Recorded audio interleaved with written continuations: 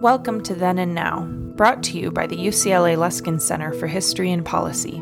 We are dedicated to studying change in order to make change, linking knowledge of the past to the quest for a better future. Every week, we interview thought leaders, historians, researchers, and policymakers about what happened then and what that means for us now. Welcome to Then and Now. I'm David Myers, your host. I'm pleased to welcome today Peter Baldwin, Professor of History at UCLA and Global Distinguished Professor at New York University. Peter is the author of a long string of books in European and comparative history. Most recently, he has published with Cambridge University Press, Fighting the First Wave, Why the Coronavirus Was Tackled So Differently Across the Globe, which we'll be talking about today. Welcome, Peter. Thank you. Thank you for having me. Great to have you.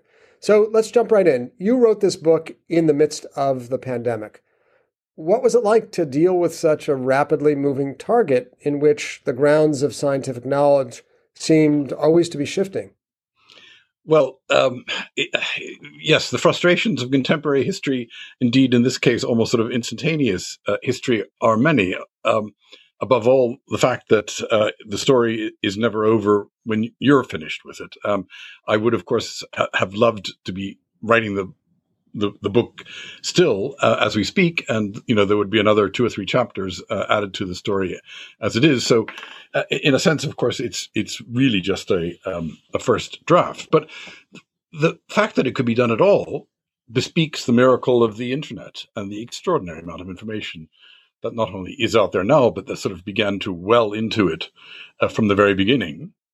And above all, I think it's fair to say that this phenomenon of scientific preprints is a fantastic development that is, if anything can be a silver lining for something like this, that has got to be part of it. The way in which the scientific information was posted up online, available to everyone, rather than being hoarded away for future publication in prestigious journals, for the purposes of career making later on, it has been an absolute game changer, as one says in the biz.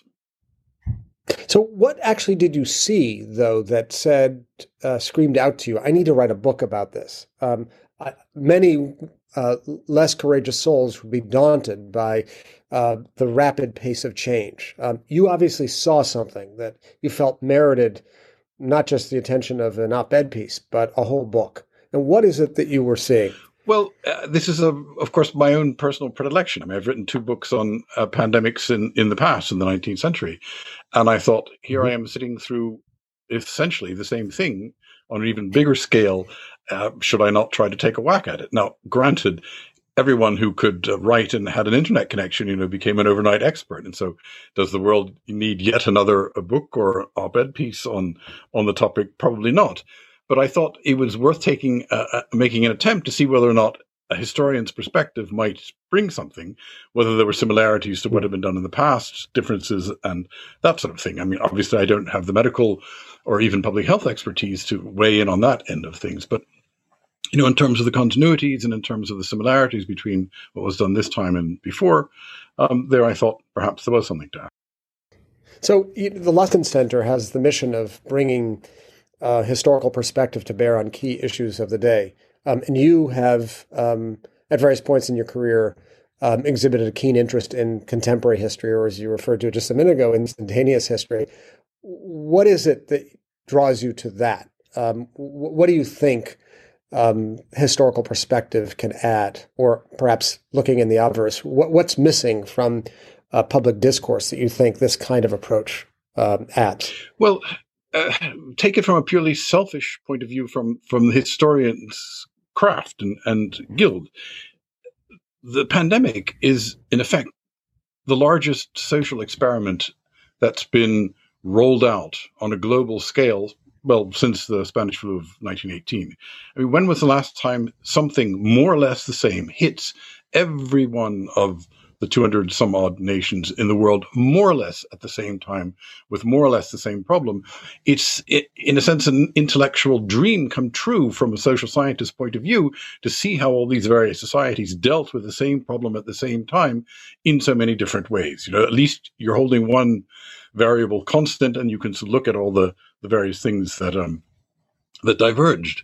And in a sense, from a historian's purely sort of narrow-minded, selfish point of view, writing is so much harder than revising. So getting what admittedly is only a first draft and will never be more than a first draft of the story out there is easier than it allows others to sort of revise and correct. And I think in the sense that's sort of easier as a collective endeavor than sort of getting the first tracks laid down. So I thought, why not take a whack at sort of at least sort of figuring out which direction the path goes, and others can pave it over in the future. Right. In that regard, Fighting the First Wave is itself a version of a preprint, and it will elicit the attention of critics, and you or someone else will produce a more definitive account, perhaps at some later point. But you've been repeatedly drawn to contagion, disease, and state responses over the course of your career. Why is that? Well, they're an interesting topic in and of themselves, but they also pose a fundamentally political problem that I think is fascinating, because contagious disease is the only way of fighting it is through sort of public goods, through decisions that are taken collectively. Individual attempts to deal with the issue involve effectively running away and sitting in a cave somewhere and trying to survive until it's all over. But for societies as a whole, and for governments above all, for states, it means sacrificing some people on the altar of preserving other people. And so those who are contagious, those who have come into contact with contagion, those who are potentially infectious, travelers, people from elsewhere, people who have been in contact with the contagious, these are the people who are potentially dangerous. And if we're lucky, they are in a minority and the majority still remains unaffected. And they have to be rendered innocuous for the majority to survive or to pass through this. And so, in effect, it sort of contagious disease poses the fundamental political problem for any state. Whom do you sacrifice for the benefit of the greater good? It's a sort of, it's a kind of problem in any community. And that, it seems to me, is what makes it so fascinating and what allows it to sort of boil to the surface a lot of the social tensions. Who is it who's being victimized? Who are the victims biologically speaking, and who are the victims who are socially chosen to bear the brunt of the disease? And it varies a lot. It's not.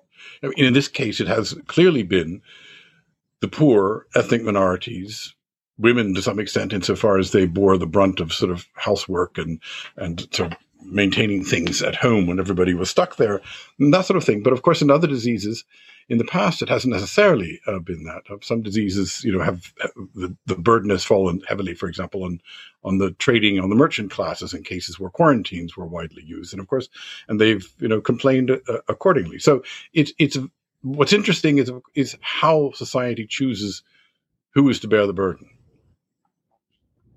Yeah. Right, and we'll talk about this later, but I mean that intrinsic majoritarianism of sound public health to produce the greatest good for the greatest number of people can be exclusionary, and the decisions can be and have been over the course of time, as you've suggested, based on considerations other than public health. Those less fortunate or lower on the socioeconomic ladder or disfavored minorities presumably have not been included in some, I assume, previous instances of large public health responses. But maybe we'll get back to that majoritarianism a bit later. You referred to the crisis, the COVID crisis, the coronavirus crisis, as global in scope, and yet the responses that you chart have largely been refracted through the prism of states. I'm wondering about the history of contagions that you've examined over the course of your career, the 1918 flu, the SARS outbreak, the AIDS, HIV crisis. And, before we get to COVID-19, can you tell us about successful state interventions in those instances? Ooh, okay. Well, that's hard to measure because, in the past it was, how did you know if you'd been successful? Some countries tried and to wall themselves off, and were on the sort of periphery of travel routes, and managed to do so with some success. In the 1830s, Sweden was a peripheral country that decided simply to close down incoming traffic, and I can't tell you off the top of my head whether what the sort of infection rates were compared to other countries in Central Europe. But it's certainly plausible to imagine that it could have been worse had they not done that sort of thing. I mean, one of the interesting things in this pandemic has been, of course, the extent to which, in the beginning, before we got vaccines, the techniques that were available were, in effect, those that have been available since biblical times. Contagious disease, if you don't have a medical solution to the problem, in effect means that you have to separate people, you have to keep the contagious away from the not yet infected, and you do that by means of quarantines, shutting down travel, isolation, keeping people apart from each other. There aren't really any other techniques available, and those were the ones that we had in the beginning of the technique. Masking was perhaps sort of the one little wrinkle. I mean, people didn't. Well, even that in the cholera epidemics of the 1830s. The people who went in, sort of fumigators and people like that, who went into the really stricken areas of cities would sort of get dressed up in some kind of waxed linen gowns with masks and that sort of thing. So in effect, we've had that as well for quite some time. So we're really using very venerable tools of public health disease management because there were no others. So in a sense, history bore very heavily on the response for the first 9 months at least. Right. I mean, with all of the advances in medical knowledge and the extraordinarily rapid development of a vaccine, the techniques deployed, it seems, in this crisis were, as you say, very tried and true, extending back to the book of Deuteronomy and Leviticus, as you quote in your book. And I guess that leads me to ask, what received wisdom did past pandemics bequeath to public health experts dealing with the current pandemic? What best practices other than quarantining made their way down? You note in your book that we know what we know about the coronavirus medically has had surprisingly little influence on government responses. So I guess the question is twofold. What wisdom did we inherit alongside quarantining? And why was that advice or that sense of medical best practices not especially influential? Okay, so two parts to the question, two parts to the answer. The kinds of things that we inherited were, as I say, distancing, quarantining, keeping people out. And the interesting thing is actually that many of these practices, especially, for example, shutting down travel, were now regarded by the WHO, for example, in the beginning as being sort of, old-fashioned, outmoded. We really don't do that anymore. Why should one shut down travel? Because ultimately there's so much travel that you can't really keep it out, and therefore, there's no point to it because it'll seep in anyway. There was a kind of, collective bien-pensant wisdom that went against some of these, as were inherited techniques, but that then actually turned out to be wrong. And I mean, the WHO. And many national governments would have been much better off had they shut down travel from the word go and done so early. I mean, we now know that travel restrictions, in fact, work very well if you can do them. Some countries have a much easier time doing them. If you're New Zealand, if you're Australia, not to mention North Korea, you really can limit travel coming in. If you're the Netherlands, it's obviously a rather more difficult proposition. If you're the U.S. and you try to prevent travel between states, good luck with that. So, it works in certain cases and not in others. And in that sense, one could almost speak of a kind of revival of old techniques that had been thought to be sort of outmoded and almost quaintly old-fashioned instead. So then, you want to come into that, or no? Go ahead to the other part of your question, which is so the medical knowledge. So that was, of course, an ongoing, moving circus. So in the beginning, for example, we thought it was passed along by droplets. Aerosol wasn't sort of thought of as being quite so important. So that meant that you should cover your mouth when you sneezed or coughed, but masks weren't really that crucial. Later on, when we realized that it was actually aerosolized transmission that was more important, then suddenly masks became a possible way of cutting transmission. So then, suddenly masks were, began to be recommended. The WHO, again, had recommended against masks in the beginning, not so much because they didn't think they were effective, because they were worried about shortages and not having enough masks for medical personnel, but that was because they were thinking of these particular medical grade disposable masks, of which there weren't enough in the beginning. But it was only sort of later that they then discovered that, homemade cloth masks actually did a pretty good job of it too. And when you accepted that an aerosolized transmission was a big part of it, then that was worth recommending. Asymptomatic carriers. Again, in the beginning, we had no idea. Some diseases, when they hit, people have very clear symptoms. They feel miserable. They tend to stay at home. You don't have to worry about them wandering around. But after a while, it became clear that a large part, sometimes up to half, but certainly 30% of people with COVID were asymptomatic. They had no idea they were diseased. They wandered around. There was no way of saying, stay home if you feel ill, don't go out, because these people didn't feel ill. And so suddenly, if you have a lot of asymptomatic carriers, then you have to start worrying about techniques like testing them and tracing them. You have to worry about closing schools, because even if kids don't get sick, they may be a means of transmitting asymptomatically to their parents, to their grandparents, to others. So suddenly a whole new set of public health interventions open up based on what you know medically, but didn't know up to a certain point.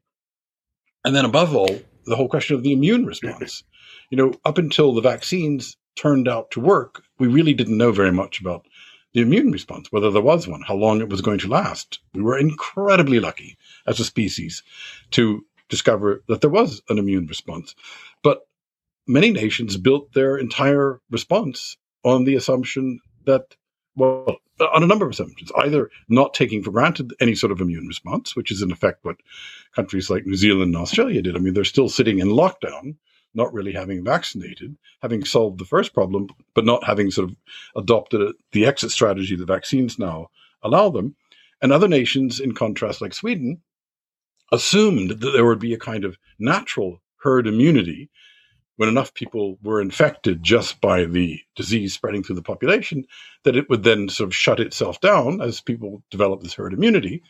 But when they took those decisions, they hadn't a clue. It was completely on a song and a prayer, and they were hoping for the right outcome, and they never got it. There doesn't seem to be any likelihood of attaining natural herd immunity to this disease. That's often the case with many diseases. And the idea that you would bank on that as a strategy is fundamentally misguided. And yet politicians decided to do so, as it were, even in the absence of any reliable scientific knowledge about it. Well, I'm struck by sort of the shifting winds of scientific knowledge, especially around masking, because it seems like you're suggesting, we would have been better off to just adopt the old biblical and late 19th and early 20th century tactics of masking, quarantining, and travel restrictions, and forget, what the size of the aerosol droplets were. Those were, at the end of the day, the tactics most successful in preventing the spread of the disease. And scientific knowledge sort of complicated the story. This constant, fast-moving latest update from the scientific front actually complicated and in some sense retarded the progress in preventing spread. Sure, but turn it the other way around. Scientific knowledge was always about trying to push back on these techniques. Of course, you're absolutely right. If we had been able to say to everyone, stay at home, do not go to work, insofar as you have to leave the house, put on a mask, do not travel, do not admit any travelers from elsewhere, and basically just shut down society. That would, of course, have cured. I mean, in theory, you could have shut down the entire globe for, let's say, 3 weeks. And after those 3 weeks, the globe would have been back in the same position it was the day before patient zero. And then we would have started all over again.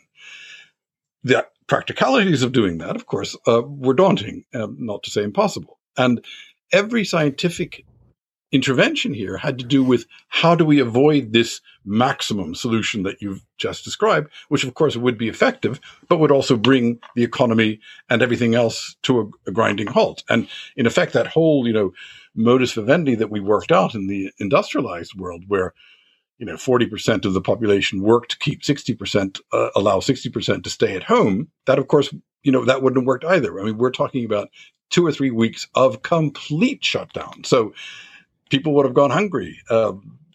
Emergencies would have gone unanswered, and it would have been dreadful in its own way, but it would have been effective.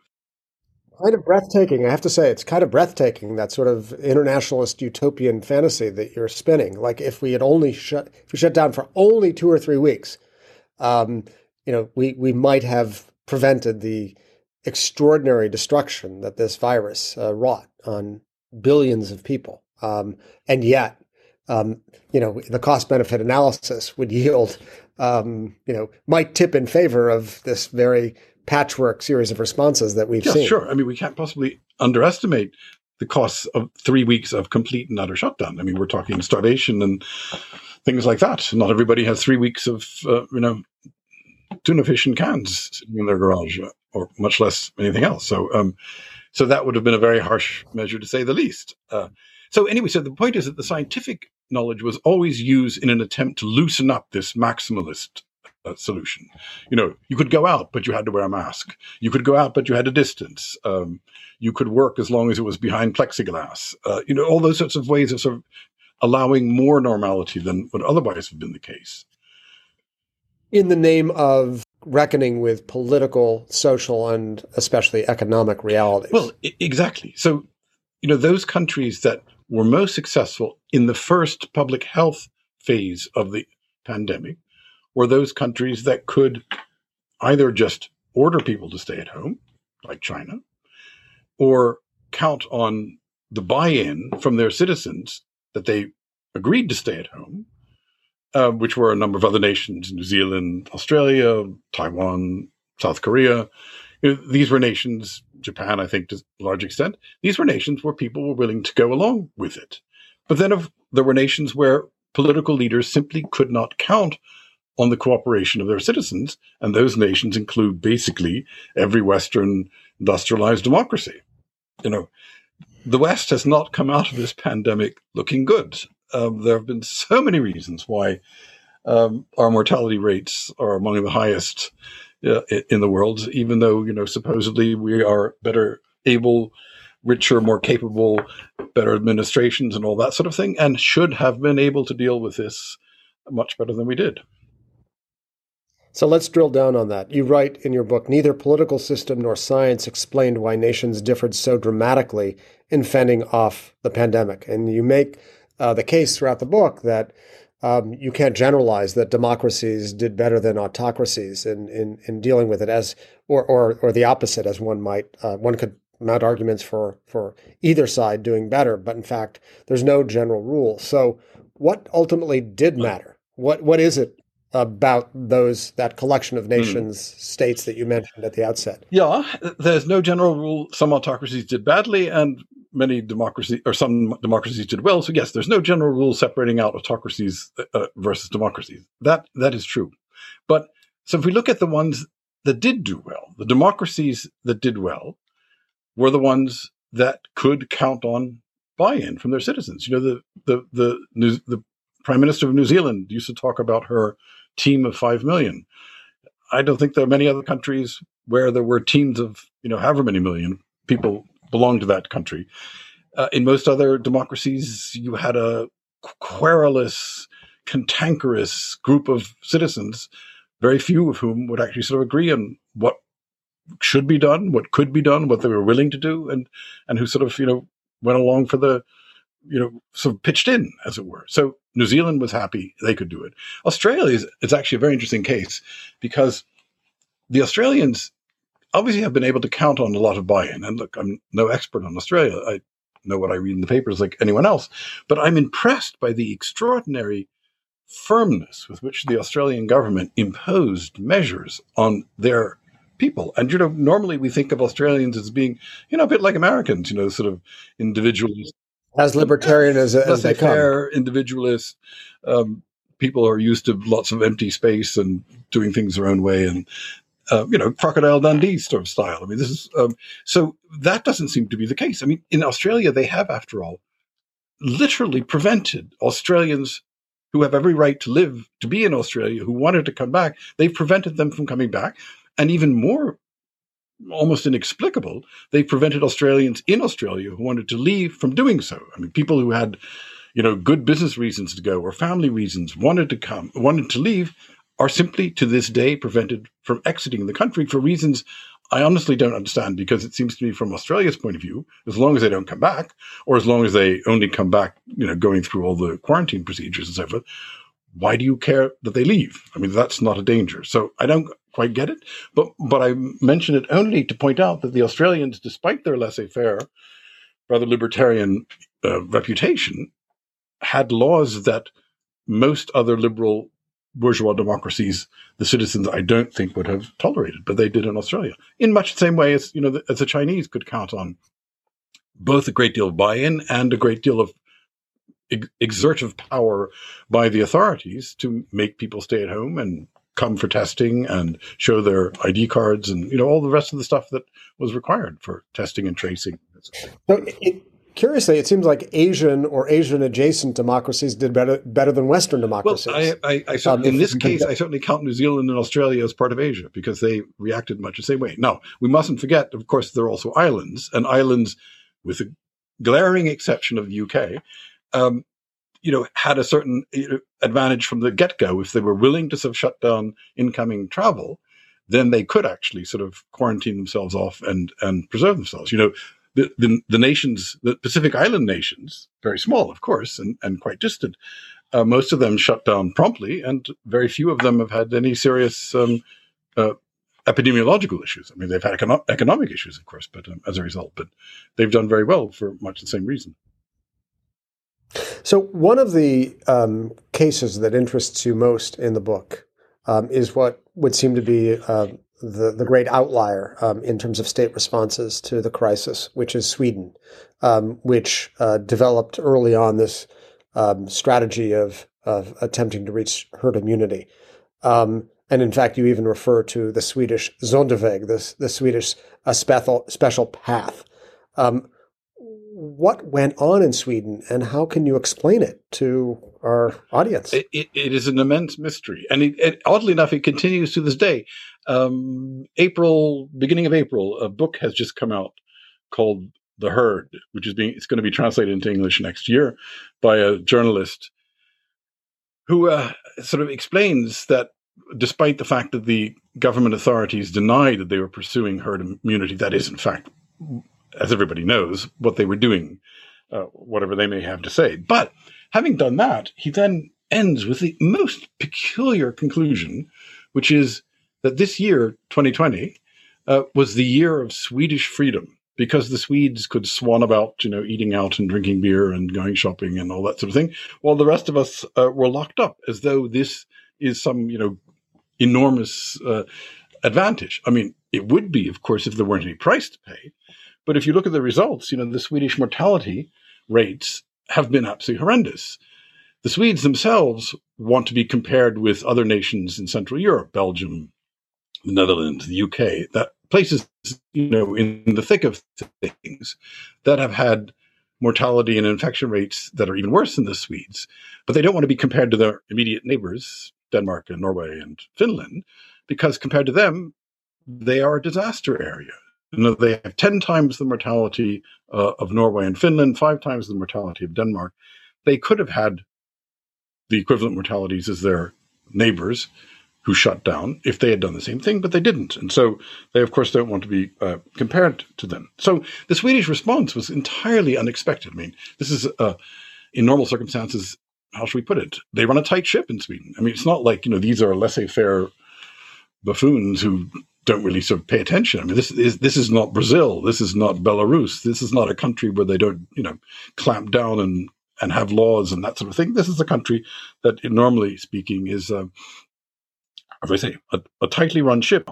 And, their approach was entirely, as far as I can see, self-contradictory, Because on the one hand, they argued that Swedes were so well socialized and self-disciplined that they would know what to do. They wouldn't go out. They wouldn't socialize. They wouldn't sort of, go to bars and hang out and breathe in each other's faces and that sort of thing. They were just on their own without being required to do so, without having lots of rules and police in the streets. They would do on their own what needed to be done. And yet at the same time, they also were firm believers in herd immunity, which meant precisely the opposite, that Swedes had to go out. They had to infect each other. The epidemic had to spread through Sweden because otherwise you wouldn't achieve herd immunity. So they had a sort of completely self-contradictory set of policies where you couldn't reconcile the two parts of their tactics, and yet they did them at the same time. Now, all of this would be entirely uninteresting if we were just talking about one small country of 10 million people, in the distant fringes of the world. But of course, their approach became politicized in the rest of the world. And the libertarian right everywhere else said, this proves that what we're saying is precisely right, and that it is bad to lock down, and that lockdowns are not only a violation of civil liberties, but also, hurt the economy, and that we would all be better off if we hadn't locked down and just let people go about their business. The disease would spread, and we would achieve herd immunity. And the Swedes are sort of the proof that that worked. The Great Barrington Declaration, which was issued shortly before the presidential elections in this country, was sort of, a grouping of global libertarian rightists arguing that herd immunity was the way to go and that Sweden was the beacon. So, in other words, it wasn't just sort of one little isolated country deciding to be peculiar. It was something. Right. Well, I mean, this raises the question, given the close association that you've just drawn and do throughout the book between public health response and political identity and culture. Does this response represent the death of that illustrious Scandinavian experiment in social democracy, of which Sweden was an exemplar? It would seem to have the traces of that macho-driven hyper-libertarianism, but as you chronicle, the actions seem to be driven by the chief medical expert, this fellow Tegnell. It wasn't a deferral of scientific knowledge; it was an alternative version of scientific knowledge, with reams of data to support it, presumably. Yes, I think it's too early to call any death knell to any sort of grand pan-Scandinavian approach to these things, because first of all the other Scandinavian countries, took what we would have expected them to do, namely just shut things down in the name of solidarity and preventing the disease from hitting.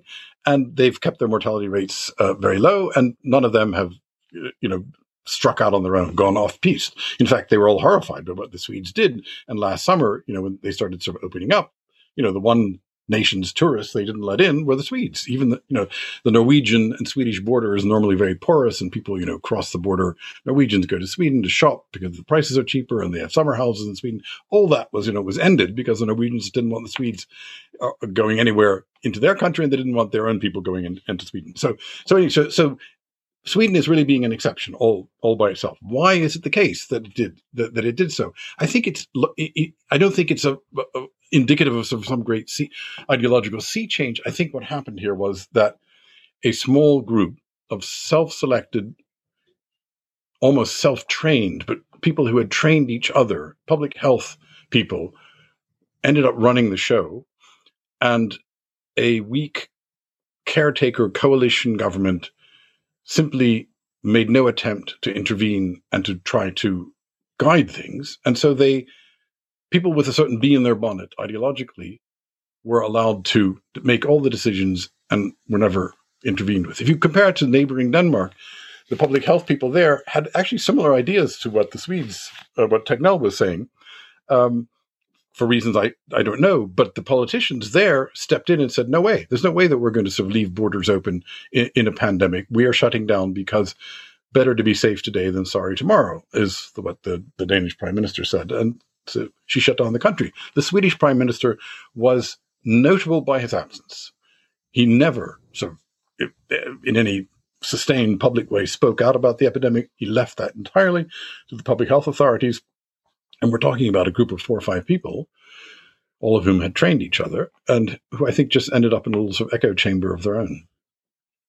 Well, by contrast, the American president was notable by his presence. And maybe we can turn our attention to the United States, which has its own structural features, and it would seem to me liabilities, which we actually spoke about on an earlier version of Then and Now with Dr. Linda Rosenstock from the Fielding School of Public Health, when we spoke about sort of the absence of a centralized public health system in the United States and a form of medical federalism, which grants or burdens states and local governments with responsibility for really doing the heavy lifting with respect to public health. How did the U.S. Look in your comparative analysis? Well, the U.S., much like the UK, has been a disaster area. And one of the reasons has, without doubt, been the lack of any kind of central steering in public health terms from Washington and the president's undermining of the governor's attempts to coordinate. All of that, is pumped down to the state level, which meant that some states took much the same approach as many European countries, and some states, just decided to go cowboy on us and not do anything at all. So the lack of any kind of coordination across the nation was obviously a huge weakness, insofar as whatever one state did, there was nothing they could do to prevent people from other states coming in, or very little they could do. I mean, obviously, some of the northeastern states tried to keep, visitors from neighboring states out, but there's only so much one can do in a federal state system with no internal borders of any sort of significance. So it was a disaster. Inconsistency, in this case, geographic inconsistency, was a serious problem. Now, having said that, I think the big picture that we have to keep in mind is that the public health response is only one part of the response, and it was the first 9 months where we clamped down on public health terms. And some countries there did clearly much better than others. My book ends sort of just with the beginning of the vaccines. And the conclusion then was, so the UK and the US were sort of disaster areas. Let's leave aside Brazil and Belarus and the places that, as it were aggressively disaster areas. Places like New Zealand and Australia and South Korea and Taiwan did very well in public health terms. And the European nations, some of them less well and some of them slightly better. The Germans seem to have done better than most, had sort of managed to keep a lid on it to some extent, not quite as badly as the US, but certainly nothing to write home about. So that was sort of the situation at the end of 2020. Then we got the vaccines. And that was, of course, then everything changed. And here it must be said that, Trump made an absolute and total hash of the public health effort, but he got one thing right, and that was to just throw whatever money it takes at the vaccines to get them done. And they got done. And the same goes, for the UK. They wagered on vaccines and they won. Now, had the vaccines not worked, of course, we would really have been up the proverbial creek without a paddle. But they worked. And not only did they work in a sort of technical sense, then came the rollout. And in the rollout, miracle of miracles, the UK and the US, we weren't the best nations. Israel beat everybody. Israel paid Pfizer 40% premium to get enough supply, and then they just went ahead and did it. No muss, no fuss. But, after that, the US and the UK, much to everyone's wonderment, actually managed to roll this out faster than anyone else. And, knock on wood, barring vicious mutations of some sort, or some kind of relapse, we may slowly be on the verge of exiting as a result. New York Times columnist David Leonhardt declared that today in the United States and likely in the United Kingdom. And then look at the flip side of that. The countries that did well in public health terms, New Zealand, Australia, all those, are sitting there without having vaccinated their populations yet. They're still isolated. Taiwan has now had an outbreak because they're unvaccinated. And it's unclear how soon they're going to be able to get out of the, well upholstered and isolated hole that they've dug themselves into. So in other words, the political systems that did well in public health are not the political systems that did well in the vaccines. These seem to be two different sets of, what should we call them, political talents. And, there's been a lot of talk about how the Europeans took, the precautionary principle figures heavily when Europeans talk about their policies. Precautionary principle, you don't take any risks that you don't need to take. You're careful rather than running risks. GM modified foods you don't allow because God knows what might happen until you've tested them up the wazoo and you're absolutely 100% sure. So the precautionary principle makes some sense when you're talking about public health. You don't run risks. You shut down earlier rather than later. You shut down firmly rather than sort of lackadaisically. That seemed to work in a public health in a public health sense. But when it comes to developing vaccines, this is a very risky business. You can throw lots of money at things and get nothing for it. Sanofi, big French investment in vaccines that hasn't yet paid off, although it seems now that they may have a kind of second generation vaccine in the pipeline. GSK, same thing there. Merck, companies lose big on this and some win. And, when you're ordering vaccines, this is perhaps not the time, the way the EU did, to worry about whether you're getting value for money and whether you're paying too much and whether the vaccine companies and the biomedical companies in general are, making bumper profits. These are sort of irrelevant. What you want to do is the vaccine as soon as possible and as quickly as possible. I ran up these figures just the other day. So $100 billion for vaccine development globally is what we spent. The economic costs of shutdown and the pandemic more generally have been about $70 billion a week, again, globally. So in other words, the vaccine costs will have paid for themselves if we end the global pandemic a week and a half early.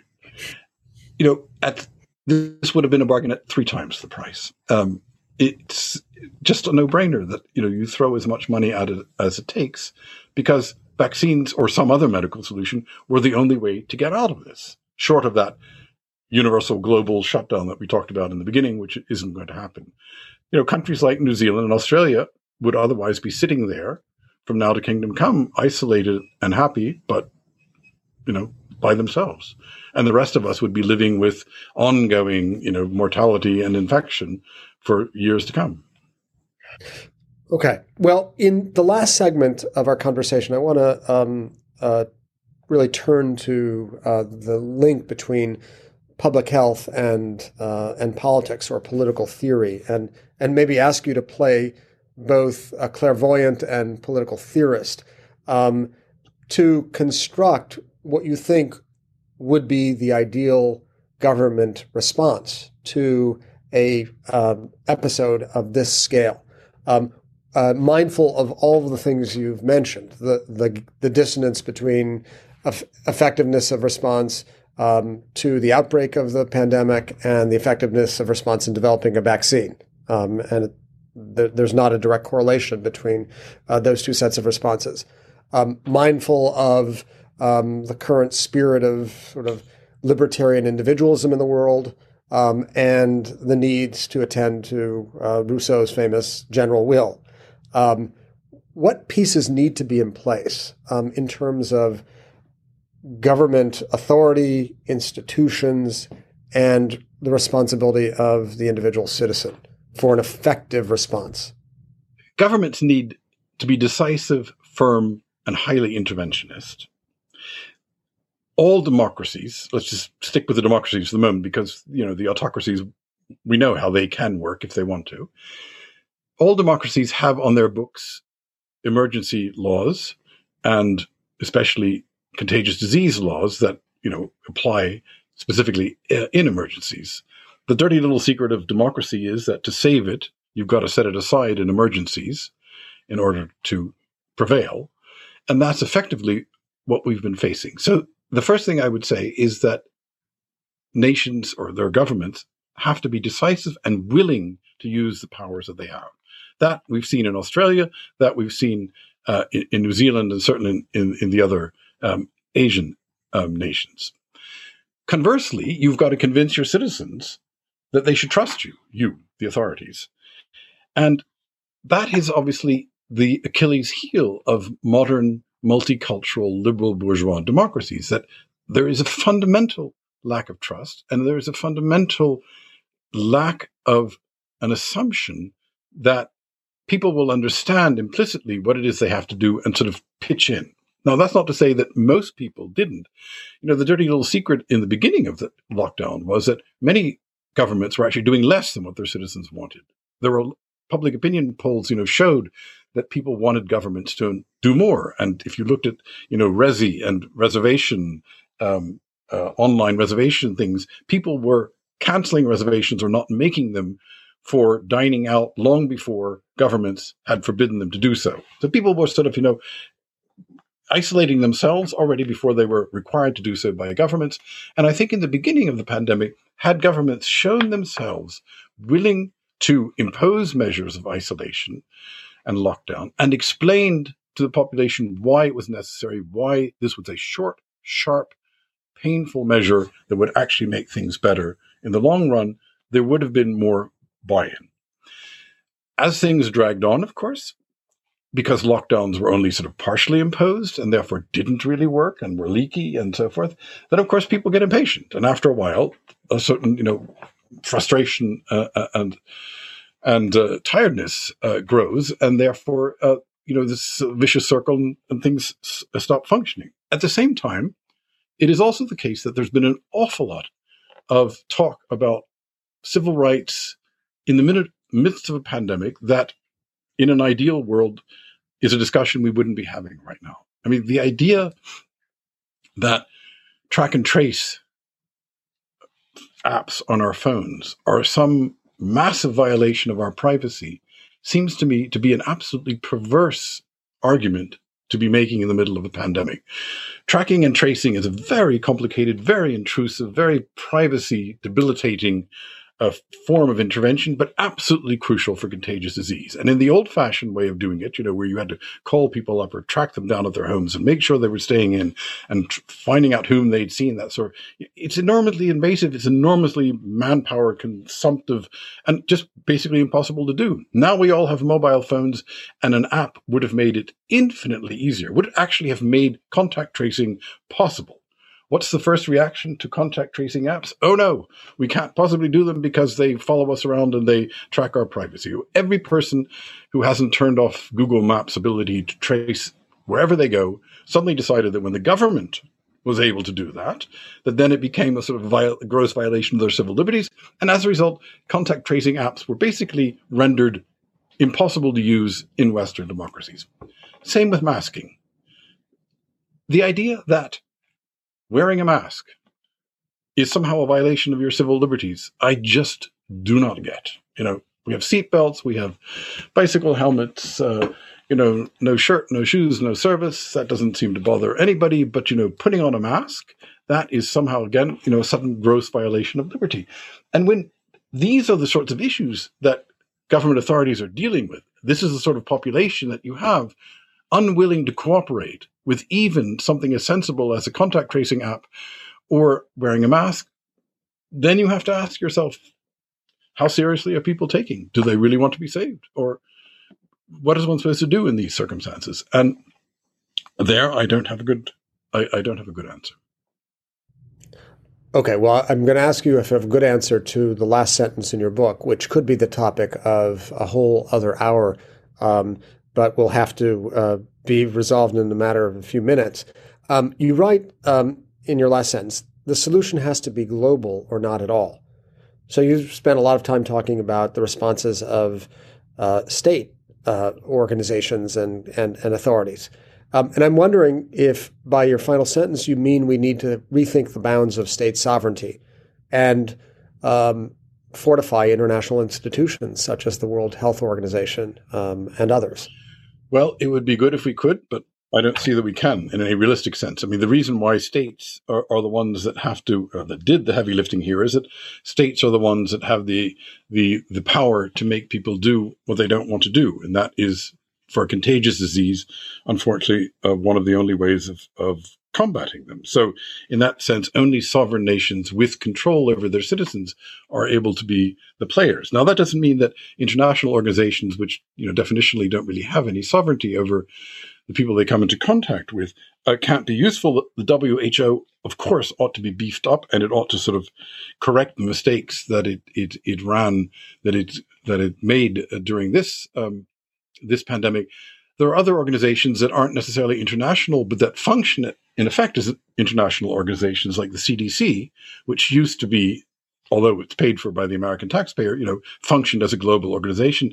It too did very poorly in this pandemic, and it too ought to be beefed up to prepare us for the next one.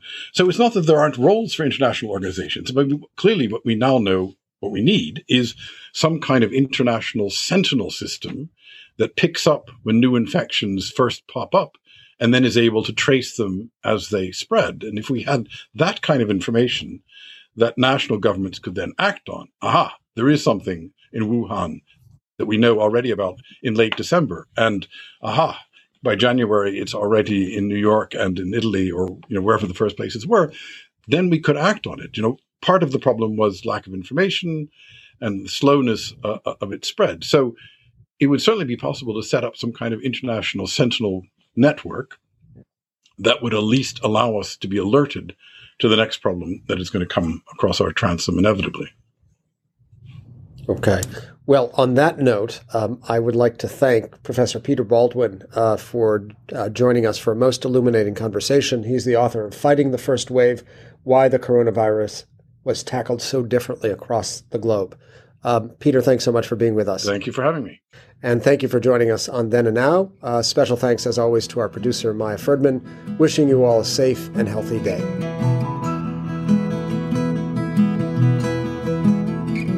Thank you for joining us this week on Then and Now. Then and Now is brought to you by the UCLA Luskin Center for History and Policy, where we study change to make change. For more on our work, follow us on Twitter and Facebook at our handle, @LuskinHistory. Our show is produced by Maya Ferdman and David Myers, with original music by Daniel Reichman. Special thanks to the UCLA History Department for its support, and thanks to you for listening.